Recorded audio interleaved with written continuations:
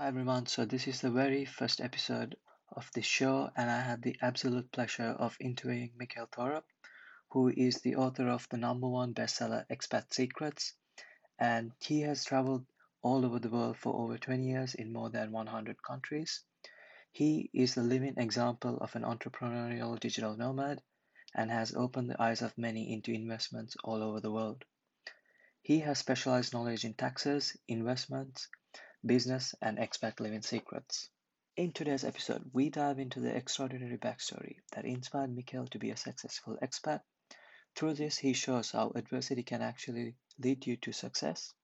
We also talk about finding the best opportunities in a changing world as an expat, how you can avoid the fear of change and become a global citizen, how you can invest your way to residency all over the world, paradigm shifts experienced in the financial markets and the broader society. Finally, we talk about hedging your finances through precious metals, Bitcoin, and preserving the value of money. Starting 1st June, he is also hosting an offshore escape summit with 26 other speakers that can help you live a global lifestyle, legally reduce your tax bill, build generational wealth, get a second passport, and regain your true freedom. Hi, Mikhail. How are you doing? Very good, Ash. Thanks so much for having me here. I hear that I am your very first guest, so that is really exciting. I'm happy to be here.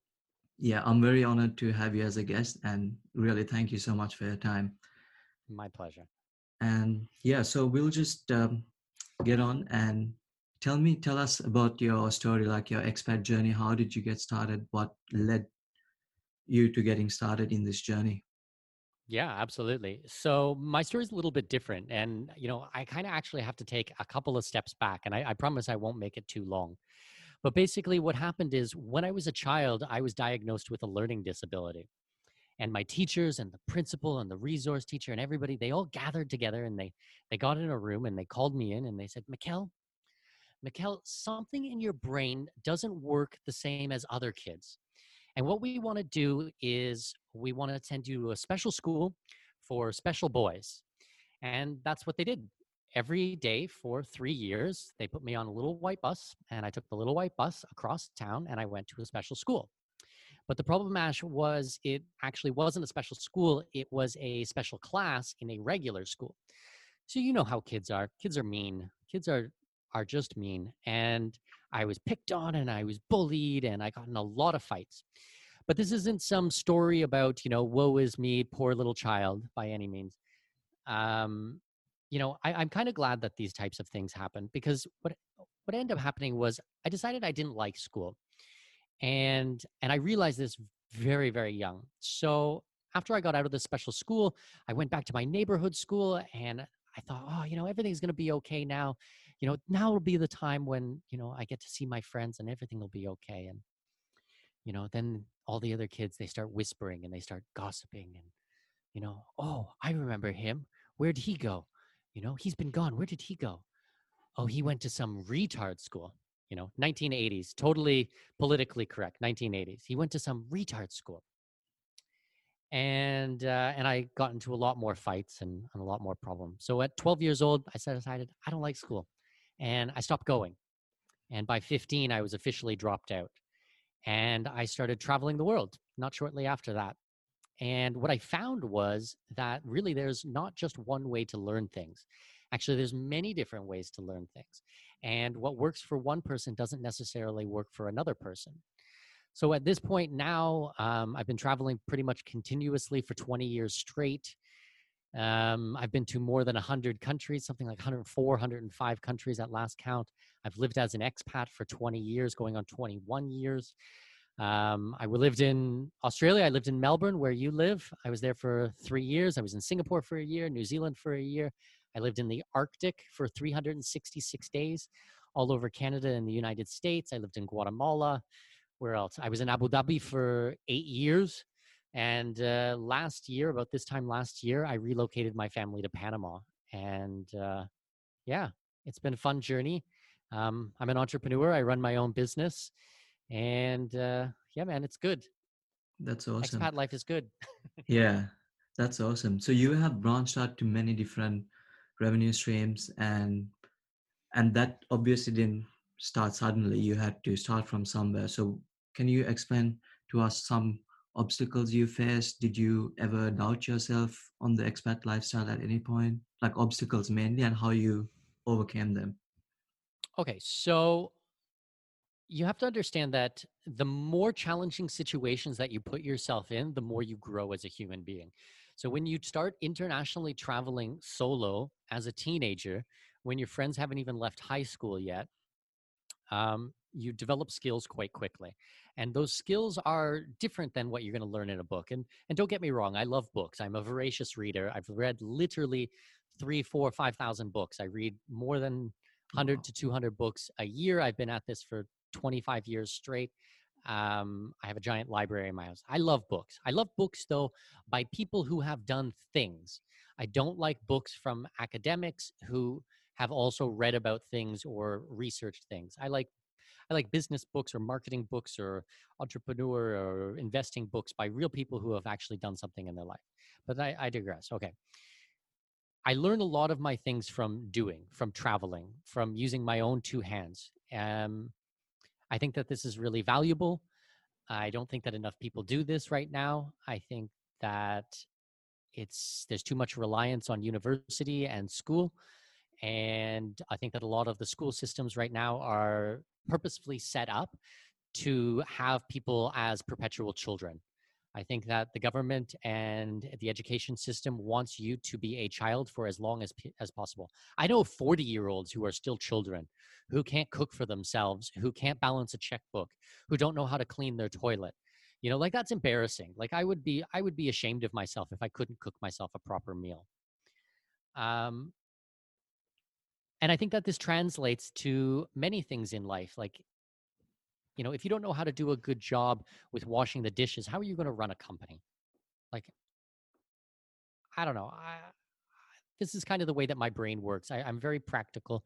Yes, I'm very um, technical in a lot of ways. We look at a lot of financial plans. We look at a lot of business plans. We deal mostly in international real estate, offshore banking, offshore incorporation, the actual legal structures for doing all these types of things. I write a blog and a podcast and a newsletter.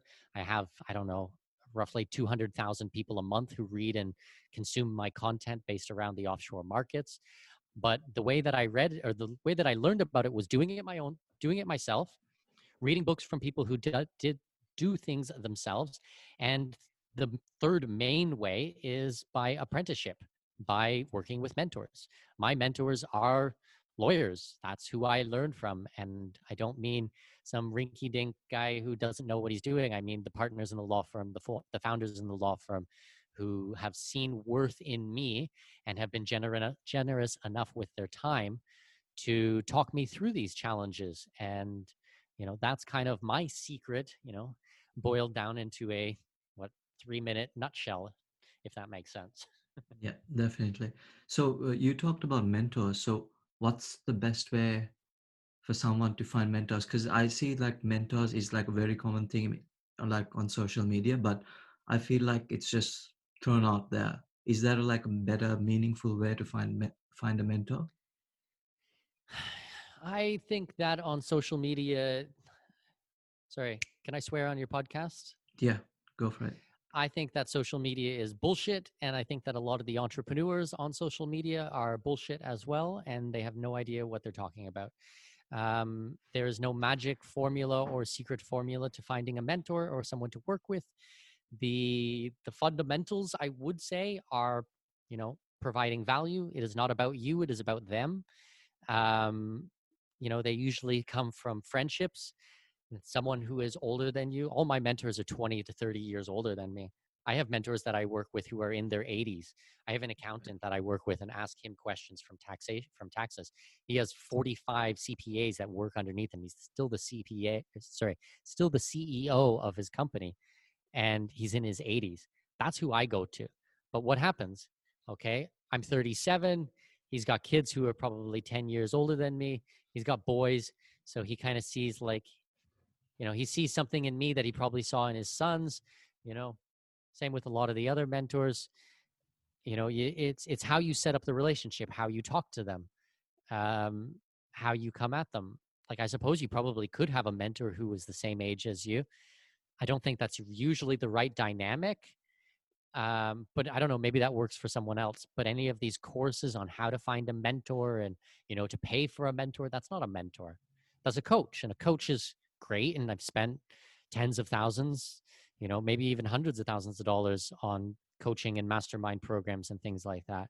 But a mentor is someone who has genuine interest in seeing you succeed, and they donate their time and their resources and more than, and this is such a big one, their network to helping move you forwards. If you find someone like that, show them respect, bend over backwards to help them in their life.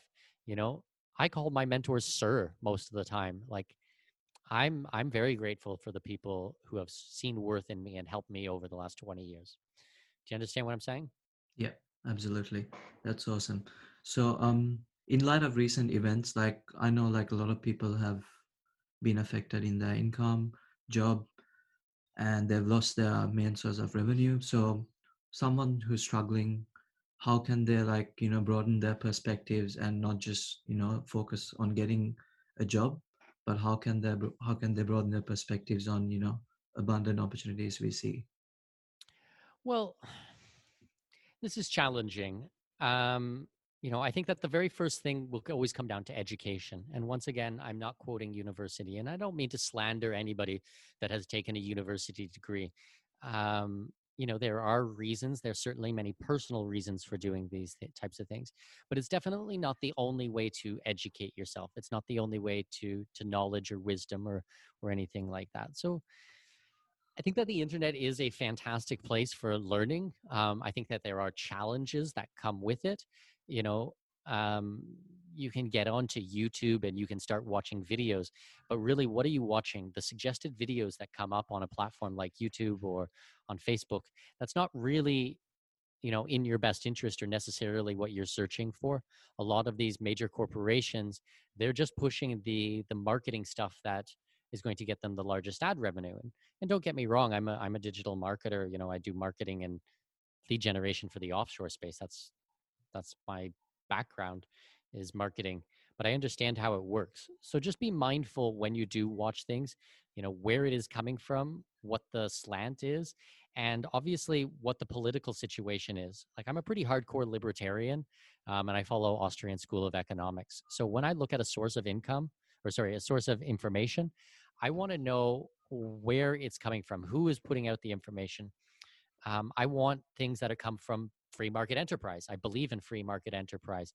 I believe in deregulating um, systems and businesses, because I think that that's the greatest way to thrive. And I think that if you look at any type of communist or socialist country, you can see a definite trend towards, the more regulation that you put in, the more that it stifles. And the United States was, and I'm going to put this in quotation mark, was the greatest country on earth. And that's because they had very little regulation for centuries. And that's where they got this reputation for entrepreneurship. Is that still the case now? Well, I don't know. Things are changing very fast. Coronavirus right now, there's more regulation that is being put in that will restrict your movement, that is going to be have to do with tracking and social distancing. With a couple of words, they were able to lock us all in our houses for the last 3 months. That's not freedom. That's not liberty. That's not conducive to entrepreneurship by any means. But to kind of circle back to your original question on what do people do right now if they're in a difficult financial situation, it is education. But maybe it is not just going out there and watching YouTube all day long. Maybe going out, getting some books by real people who have done what you want to do. I think that's a good strategy. For whatever, $18, $22, you can buy a book. Someone's taken 20 years of their life and they've condensed it into 300 pages. Like, tell me anywhere in the world that you're going to get such a great deal. Like, like that's just unbelievable. Public library is also fantastic. I'm a big fan of, although it is a socialist system, a socialist program, I do think that the public library has a lot of value to it. I think any type of communal places that people can work in the shared economy is really good. But otherwise, pay for information. If you want to learn how to run an online business, then spend the $200 or $500 and pick up some courses from entrepreneurs who know what they're doing. Look at their track record. You're going to resonate with someone and fork out the money. You're not really paying for that 4 hours of course. You're paying for the 10 years that it took to learn it and to test it, and maybe the hundreds of thousands of dollars that they lost trying to build something like that. Yeah, Make sense? absolutely. Yeah. So you said United States was the greatest economy. So where do Well, you no, it's the see the greatest country. It country? still is the Yeah, strongest economy in the strongest world. economy. Yeah, Although my wife is from mainland China, and I know and understand a lot about the Chinese economy and the Chinese politics and how things work there. And we own properties there. I've been to China, God, I don't know, 40 times, damn. more Okay. maybe 45 times, 47 times. Yeah. Um, but I mean, you know, if you trust Mhm. the economics, if you trust the reports that are put out, then yeah, the US is still the strongest economy in the Strongest. world. Yeah. But is it the greatest country in the world? Is it the freest country in the world? Well, certainly not. Yeah. There's out of 193 countries in the world, like 160 of them are free. There's many free countries out there. You ask an American, they're not going to know that though. And I Mhm. don't mean to generalize or to shit on my American friends and brethren. The majority of my clients are American. What we do is help them move overseas and help them move offshore, because we can see that the country is changing. The oligarchs in the United States, the politicians, it's just not what it was. Yeah. So going forward, where do you see the most opportunities? Which demographics, which countries do you see the most opportunities for someone like trying to ladder it up, like someone in their 20s, 30s who want to, like, as you said before, you said like you'd love to be a part of a growing economy. Yeah, So so we chatted yeah, for 20 minutes before, and yeah, like I said, I've lived in 8 different countries and over the last 20 years. Um, I think that Latin America has a lot to offer. I think they have a lot of problems that they need to overcome, but I do see a lot of growth here. The problems mostly have to do with the mentality. A lot of people, and once again, I'm going to totally generalize, and you can hate me if you want, but a lot of the people still believe that things are outside of their control. If they are late for something, it's because of an external factor. It's not because they didn't set the alarm and wake up on time. It's not because yeah, they didn't get on the bus at time. It's because the bus was late. Well, I'm sorry, but personal responsibility dictates that there's a very good possibility that the bus could be late. So you should try to catch the bus before the bus that you need, or mm, two before, or three before. I think that this is really difficult. Um, at the same time, I do believe that Latin American culture has a lot of strong points. They have very strong family values, which I really respect. I'm really very big for family. They have pride of ownership. They keep their properties clean. They keep their houses clean. I think that if you go to the United States and you look at a lot of Hispanic neighborhoods, they have really started to upgrade these neighborhoods. I think that there's a lot to be said for that. I think that the workmanship in a lot of ways can be very good. Latin America is a very, very large continent, so there are hits and misses. Um, I live in Panama. I think it is one of the most beautiful countries I've ever been to in my life. The natural beauty here is stunning. The cost of living is very low. What you get for your dollars, it is a USD country economy. I think that is amazing. Um, I think that in Southeast Asia, it's it's hit and miss as well. It is hit and miss as well. I think there are some really good economies. I think if Vietnam can get past some of their problems, I think that they're going to be a powerhouse. Thailand is just a stunning, beautiful country with amazing people and a very open and warm society. They need to fix a lot of their visa and immigration processes.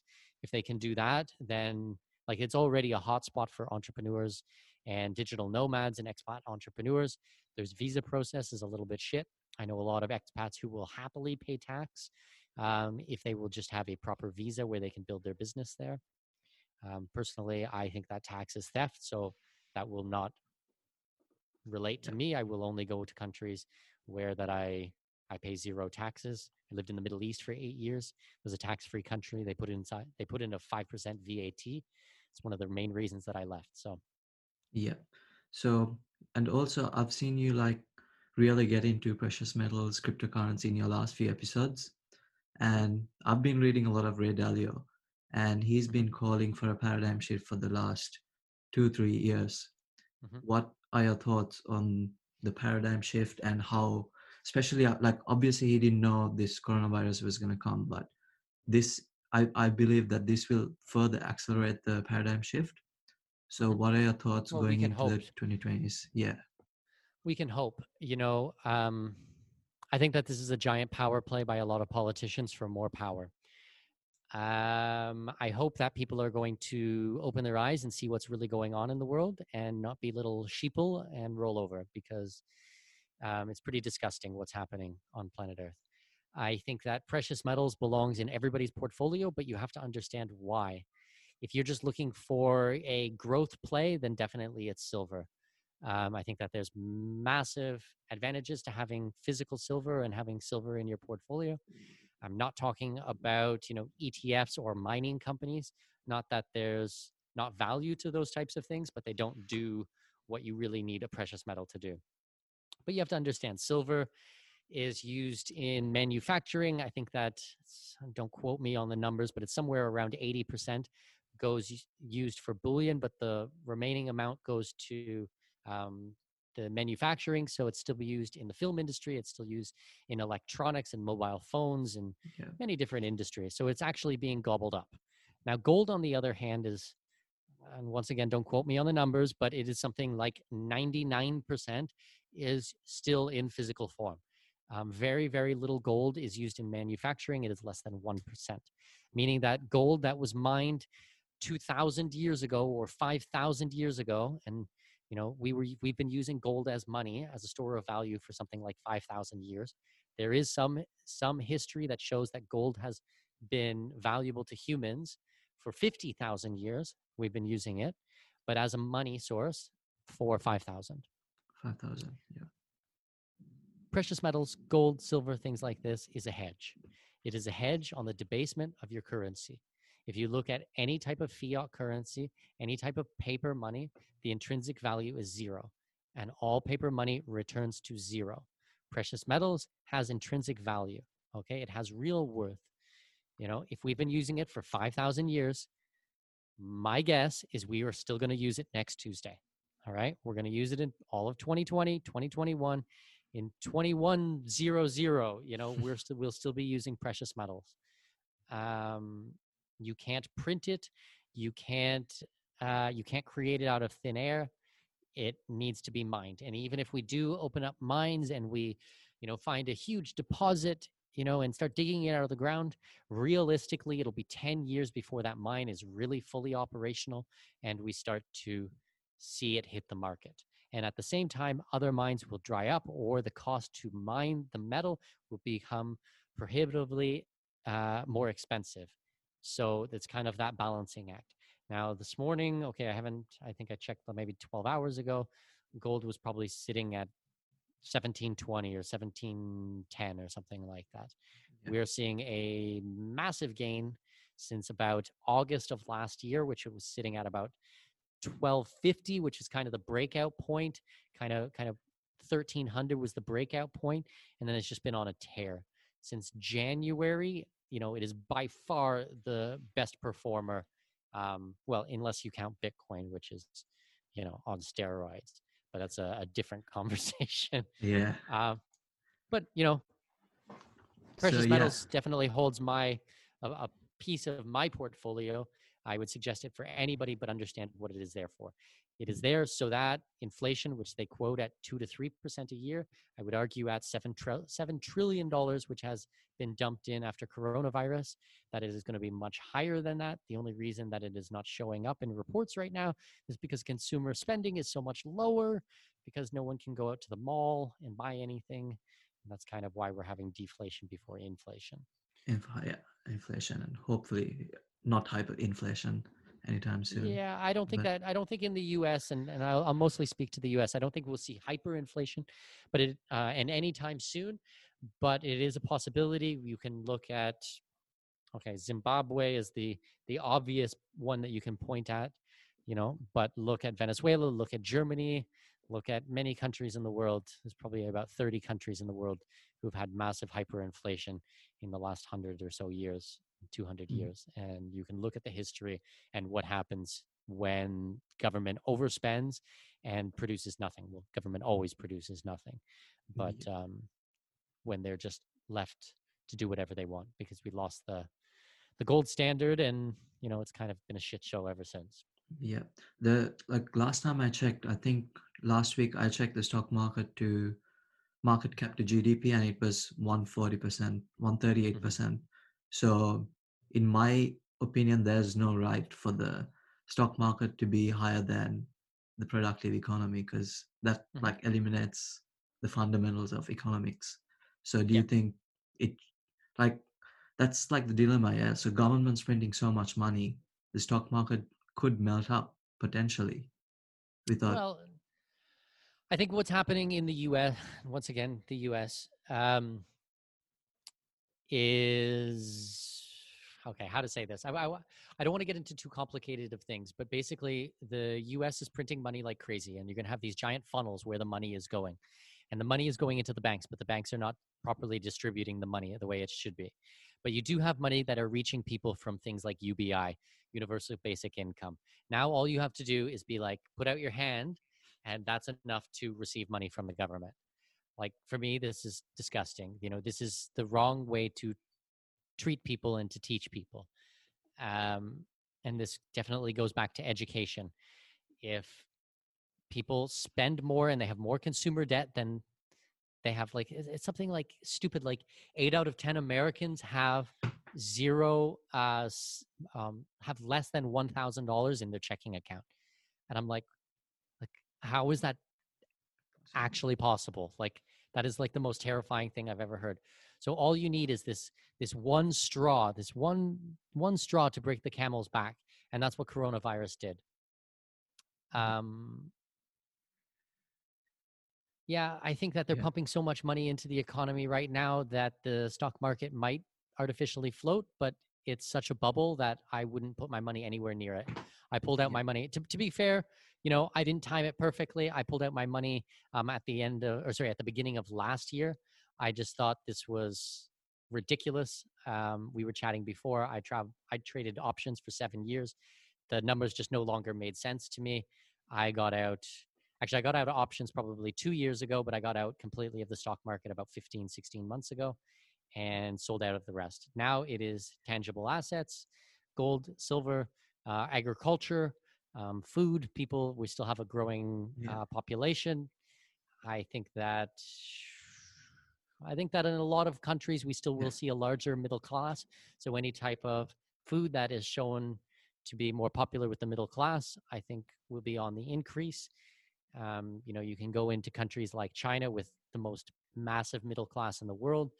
Okay, obviously the U.S. middle class is shrinking after what's happening, but other countries in the world it should be growing.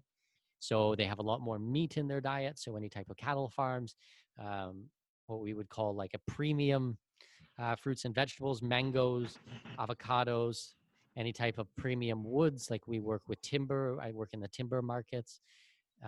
Premium woods like hardwoods like teak, they do quite well in these types of things. And then real estate, we can dive into real estate. I'm a big one for, you know, yeah. So cash flowing properties and agricultural land. yeah.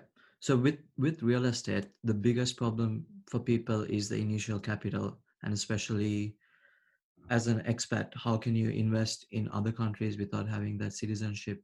That's probably the So biggest question usually, for. well, okay, so most countries in the world will take um, foreign investment. A Yeah, lot of people don't realize this, but they will take foreign investment. It'll just be dependent how the property is held. It'll either be held in an IBC or an LLC or some type of other structure if you can't hold it in your own name. Some countries will allow you to hold properties in trusts or foundations. For example, right now in Panama, they will not take a trust for holding a lot of land, but they will take a Panamanian foundation. So you can do it like that. Lots of countries in the world you can just buy outright. The UK, you can buy outright in your own name. There's no problem with that. Mexico, it's a little bit different, the way that you buy property. So you have to talk to the lawyer. You'll either talk to a real estate lawyer, or you can talk to an immigration lawyer about getting your residency there. The other flip side is that in a lot of the real estate that you can do, you can actually get your residency after investing in property.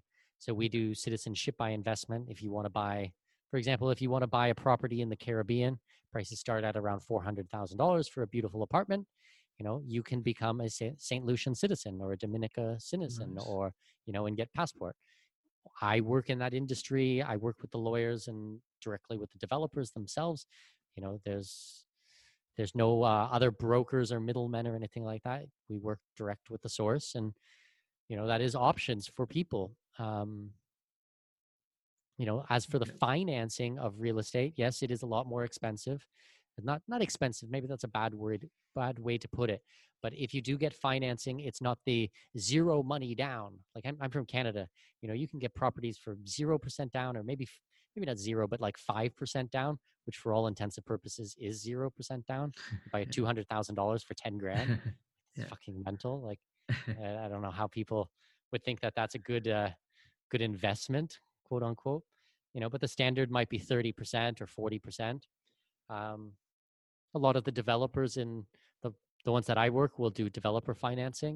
It might be a 2-year build cycle, um, and they're usually like interest free for the first 24 months, and then payment needs to be made. So maybe you might put 25% down to reserve your lot, and then 25% once build actually starts, 25% before at a certain milestone, and then the last 25% when uh, the keys are handed over. And I hope that did equal 100% Yeah. there. Yeah. I went into Yeah. 5 25%, but you understand what I'm saying, right? Yeah, we got the point. So yeah, since we're on the topic of hard assets and the assets that doesn't depreciate in value, I know this is like a big area that I'm gonna ask about, but we can just tell your quick thoughts. So with hard assets, a lot of us like there's a lot of barriers to entry. Like say for precious metal, you have to find a place to store it. Obviously not at the banks because that's the existing financial system. You have Correct. to find your own storage, and that's like a big barrier. And like that, and even with real estate there's barriers to it to get into real estate. So like the younger generation, they want to get into other hard assets which are easily accessible, say Bitcoin. So does Okay. Bitcoin fit in the same category as hard assets, or is it a more Okay. speculative So risky grade? the answer is both. Yeah. The answer is both. Um, all right. Which point do I want to handle first? All right. Yes, there is a barrier to entry.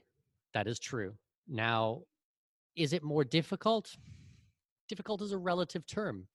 If you try to go out there and do it yourself, then yeah, maybe. If you work with someone like me, then probably not.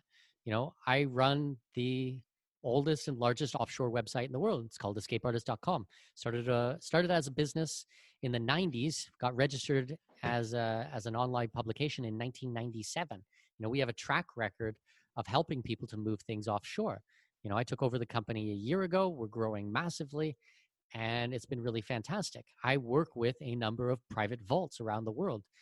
I've traveled extensively through Europe and through Germany and Austria and Switzerland, and I've visited the vaults. I'm often, you know, and get invited there to see how it is. Same with Singapore, same with many countries in the world. Same with Panama.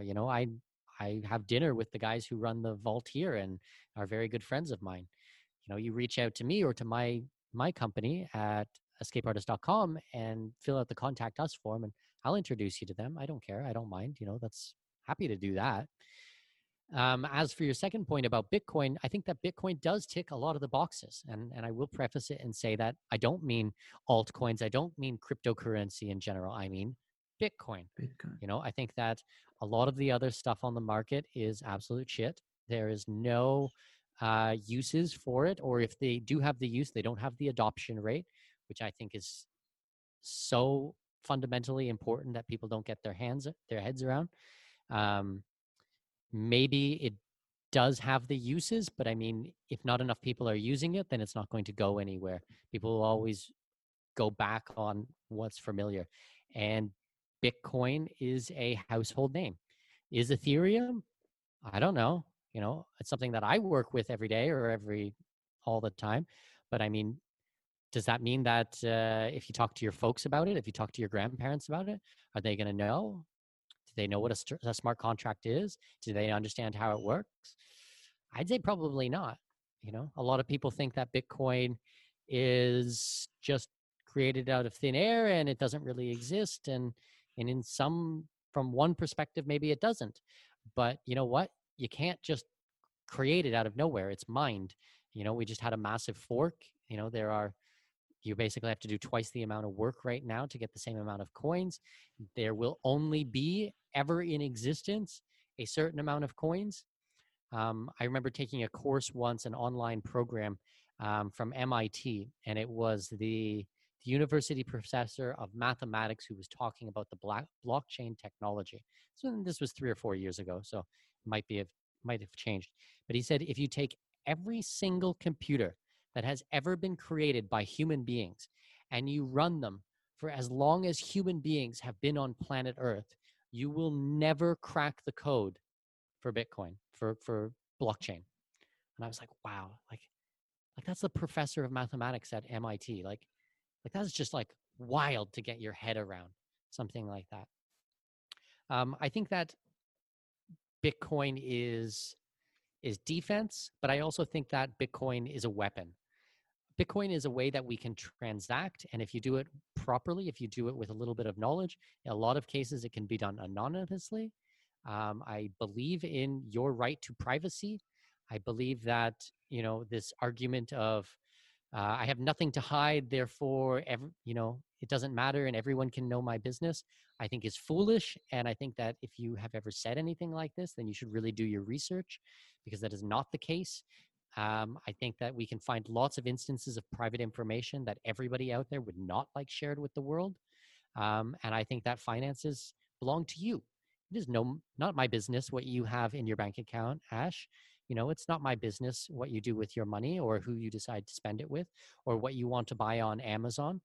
Um, if you want to tell me those types of things, if you want to share that, then that's your right. But, governments being able to pry in, or private enterprise, these mega corporations being able to see every dollar that you spend, I don't know, man. Sounds pretty creepy to me. So the war on cash being removed from the system, and Bitcoin becomes more and more attractive.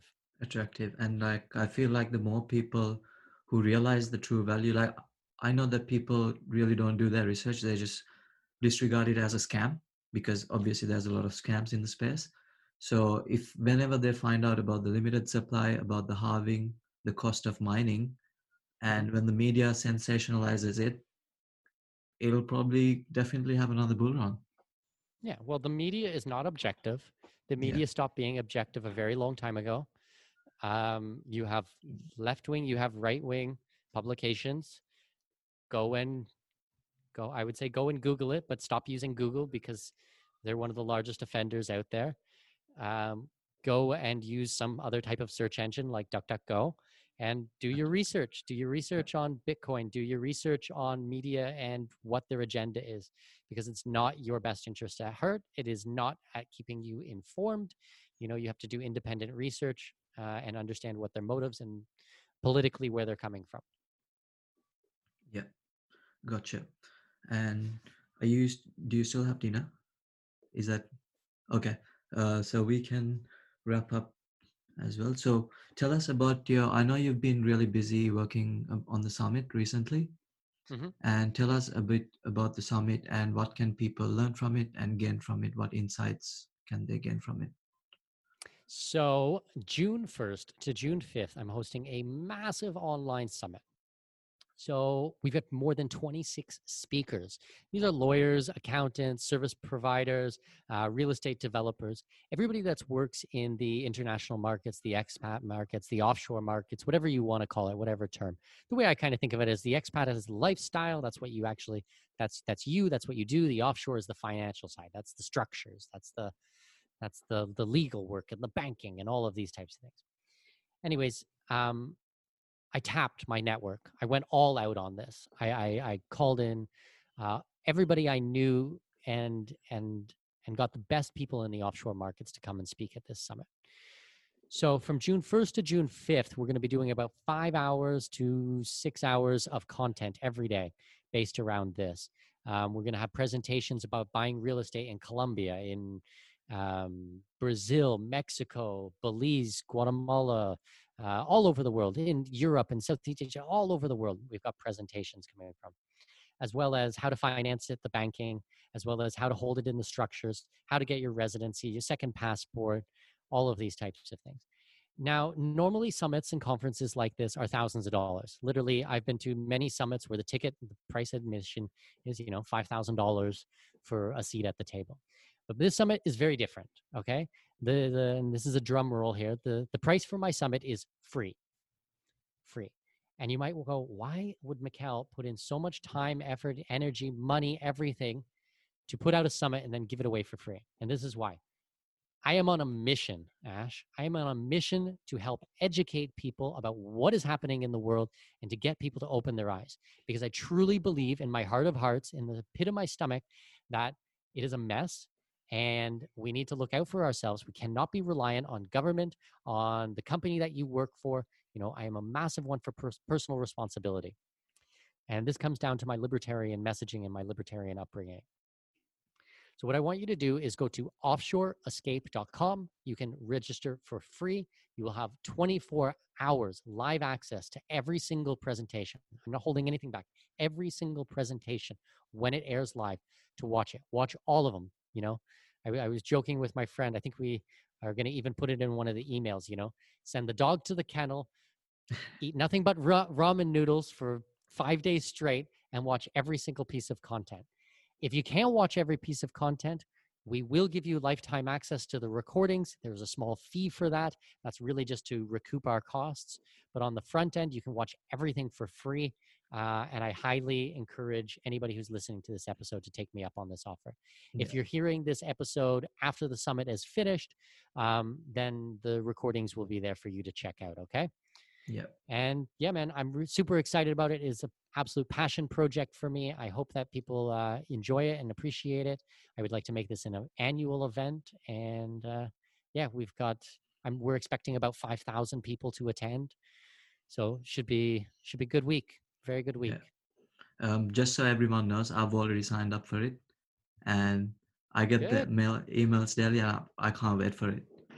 Yeah, it's And going to be really good. especially like for me, and I know most of my community, it'll definitely they'll have a lot of light bulb moments. They'll be like, oh, I didn't know this. Like, I was just focused on the job. I was just focused on getting my PR or whatever. But to know that there's a whole world out there, that's like an amazing thing you're doing. So that's what I Thank love you very about your much. work as well, Mikkel, because you're just not motivated by anything but your mission. Like, it's amazing. Thank you so Yeah. much for that. My pleasure. Well, Yeah. my goal has always been, to educate people. I put the information out there and then we charge for the services. So it's Yeah. like, oh, you need to buy a house? No problem. You got to pay for a house. But for the information, like we do some things that are charged. I do run a bookstore and, we sell books, physical and digital. We run some private webinars. We charge for those. We charge not because I'm some greedy capitalist who wants to take all your money. But I mean, if I get a couple hundred people on, I want to make sure that every single question gets answered. If I get a couple thousand people on, well, that's not possible to do that. So you have to have some paid stuff. But I mean, we get hundreds of thousands of people a month who read my stuff and it's all for free. Like if you resonate what we've talked about today, and we talked about very briefly about many different things, we go into detail, on the website, on my podcast, the Expat Money Show at expatmoneyshow.com, or on my blog, escapeartist.com, or the summit, offshoreescape.com. You can dig into all of those types of things. That's awesome. So I don't want to keep you from your family for dinner. So before you've already gone past. So before we leave, what are some final words you can leave the audience with, especially with regards to as expats? How can we change the narrative? As I said before, that right now we are just focused on work till 65, retire, then enjoy life. But how can we change the narrative to start living now, explore the world now while doing what you love? How can we change that? All right. So, okay, I'm not a religious person, but honestly, we have no idea how long we're going to be on planet Earth. And this might be morbid, but you could walk across the street. Well, we're in quarantine right now, so maybe nobody's walking across the street. But let's hypothetically say that you walk across the street, you could get hit by a bus, and you die tomorrow. And that would suck. You know what would suck even more is if you never got to do the things that you wanted to do in this life. Um, for me, I started doing them when I was a kid. I was like, I wanted to travel the world. My family, my dad had always told me that traveling was the best thing he ever did. So I was like, this is cool. I want to go and try this. And that's what I did when I was a teenager. And I was like, I like this so much. I'm not going to stop. I got to keep doing this. Like, why would I, just go on one trip and then settle down and get the white picket fence? And, you know, like, it doesn't need to be done that way. Like, okay, for example, I'm Canadian with Danish heritage. My wife is from mainland China. I met her in Germany. My daughter was, I was married in Africa. My daughter was born in the Middle East. And now I live in Panama full time. I'm like, and we've got investments in properties all over the world. So I'm like, there's not only one way to do things. Like, that's what I try to show people. Like, you don't have to just follow one path and then, then you can go and travel and then you can go and do something else. And then the reward is no, man, go out there, have fun now. You can make it work. There's lots of options. I think that with remote working, everything that's happening right now with the coronavirus, people will get a taste for remote working. Ask your boss, do I need to come back to the office? Can I do my job remotely? Start learning and educating yourself. We touched on, paying for courses, working with coaches, try to find a mentor, upgrade your skills so that you can start some type of a business so that you're location independent. The education system has failed and it will continue to fail. It will actually get worse. If you think that it was bad in the 1980s when I went through it, well, I'm telling you right now, in 2020, it is much, much, much worse. Look at homeschooling, look at world schooling, look at unschooling. There are many different types of programs out there, interest-based learning. We are homeschooling my daughter. She's 4 years old. She speaks 3 languages. You know, she knows her numbers. She can write in Chinese. She's 4. Show Yeah, me many it's amazing. 4-year-olds who are going through public school systems who can do something like that. And we study for like 2 hours a day with her. That's it. The rest of the time is all playtime. Playtime. Yeah, that's So, amazing. That's I mean, that's an awesome these are all the message. paradigm shifts that we're talking about.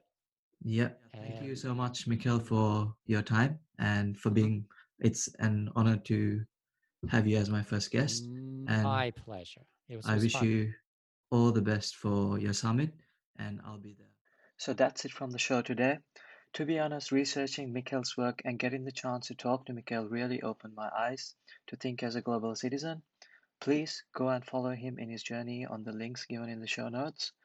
And also, make sure you sign up for the Offshore Escape Summit, which is completely free. You may never know what ideas you will get from it and what new opportunities you might have from listening to over 26 experienced guests. And finally, thank you so much for listening. Share this if you know anyone who needs to hear this content. Take care.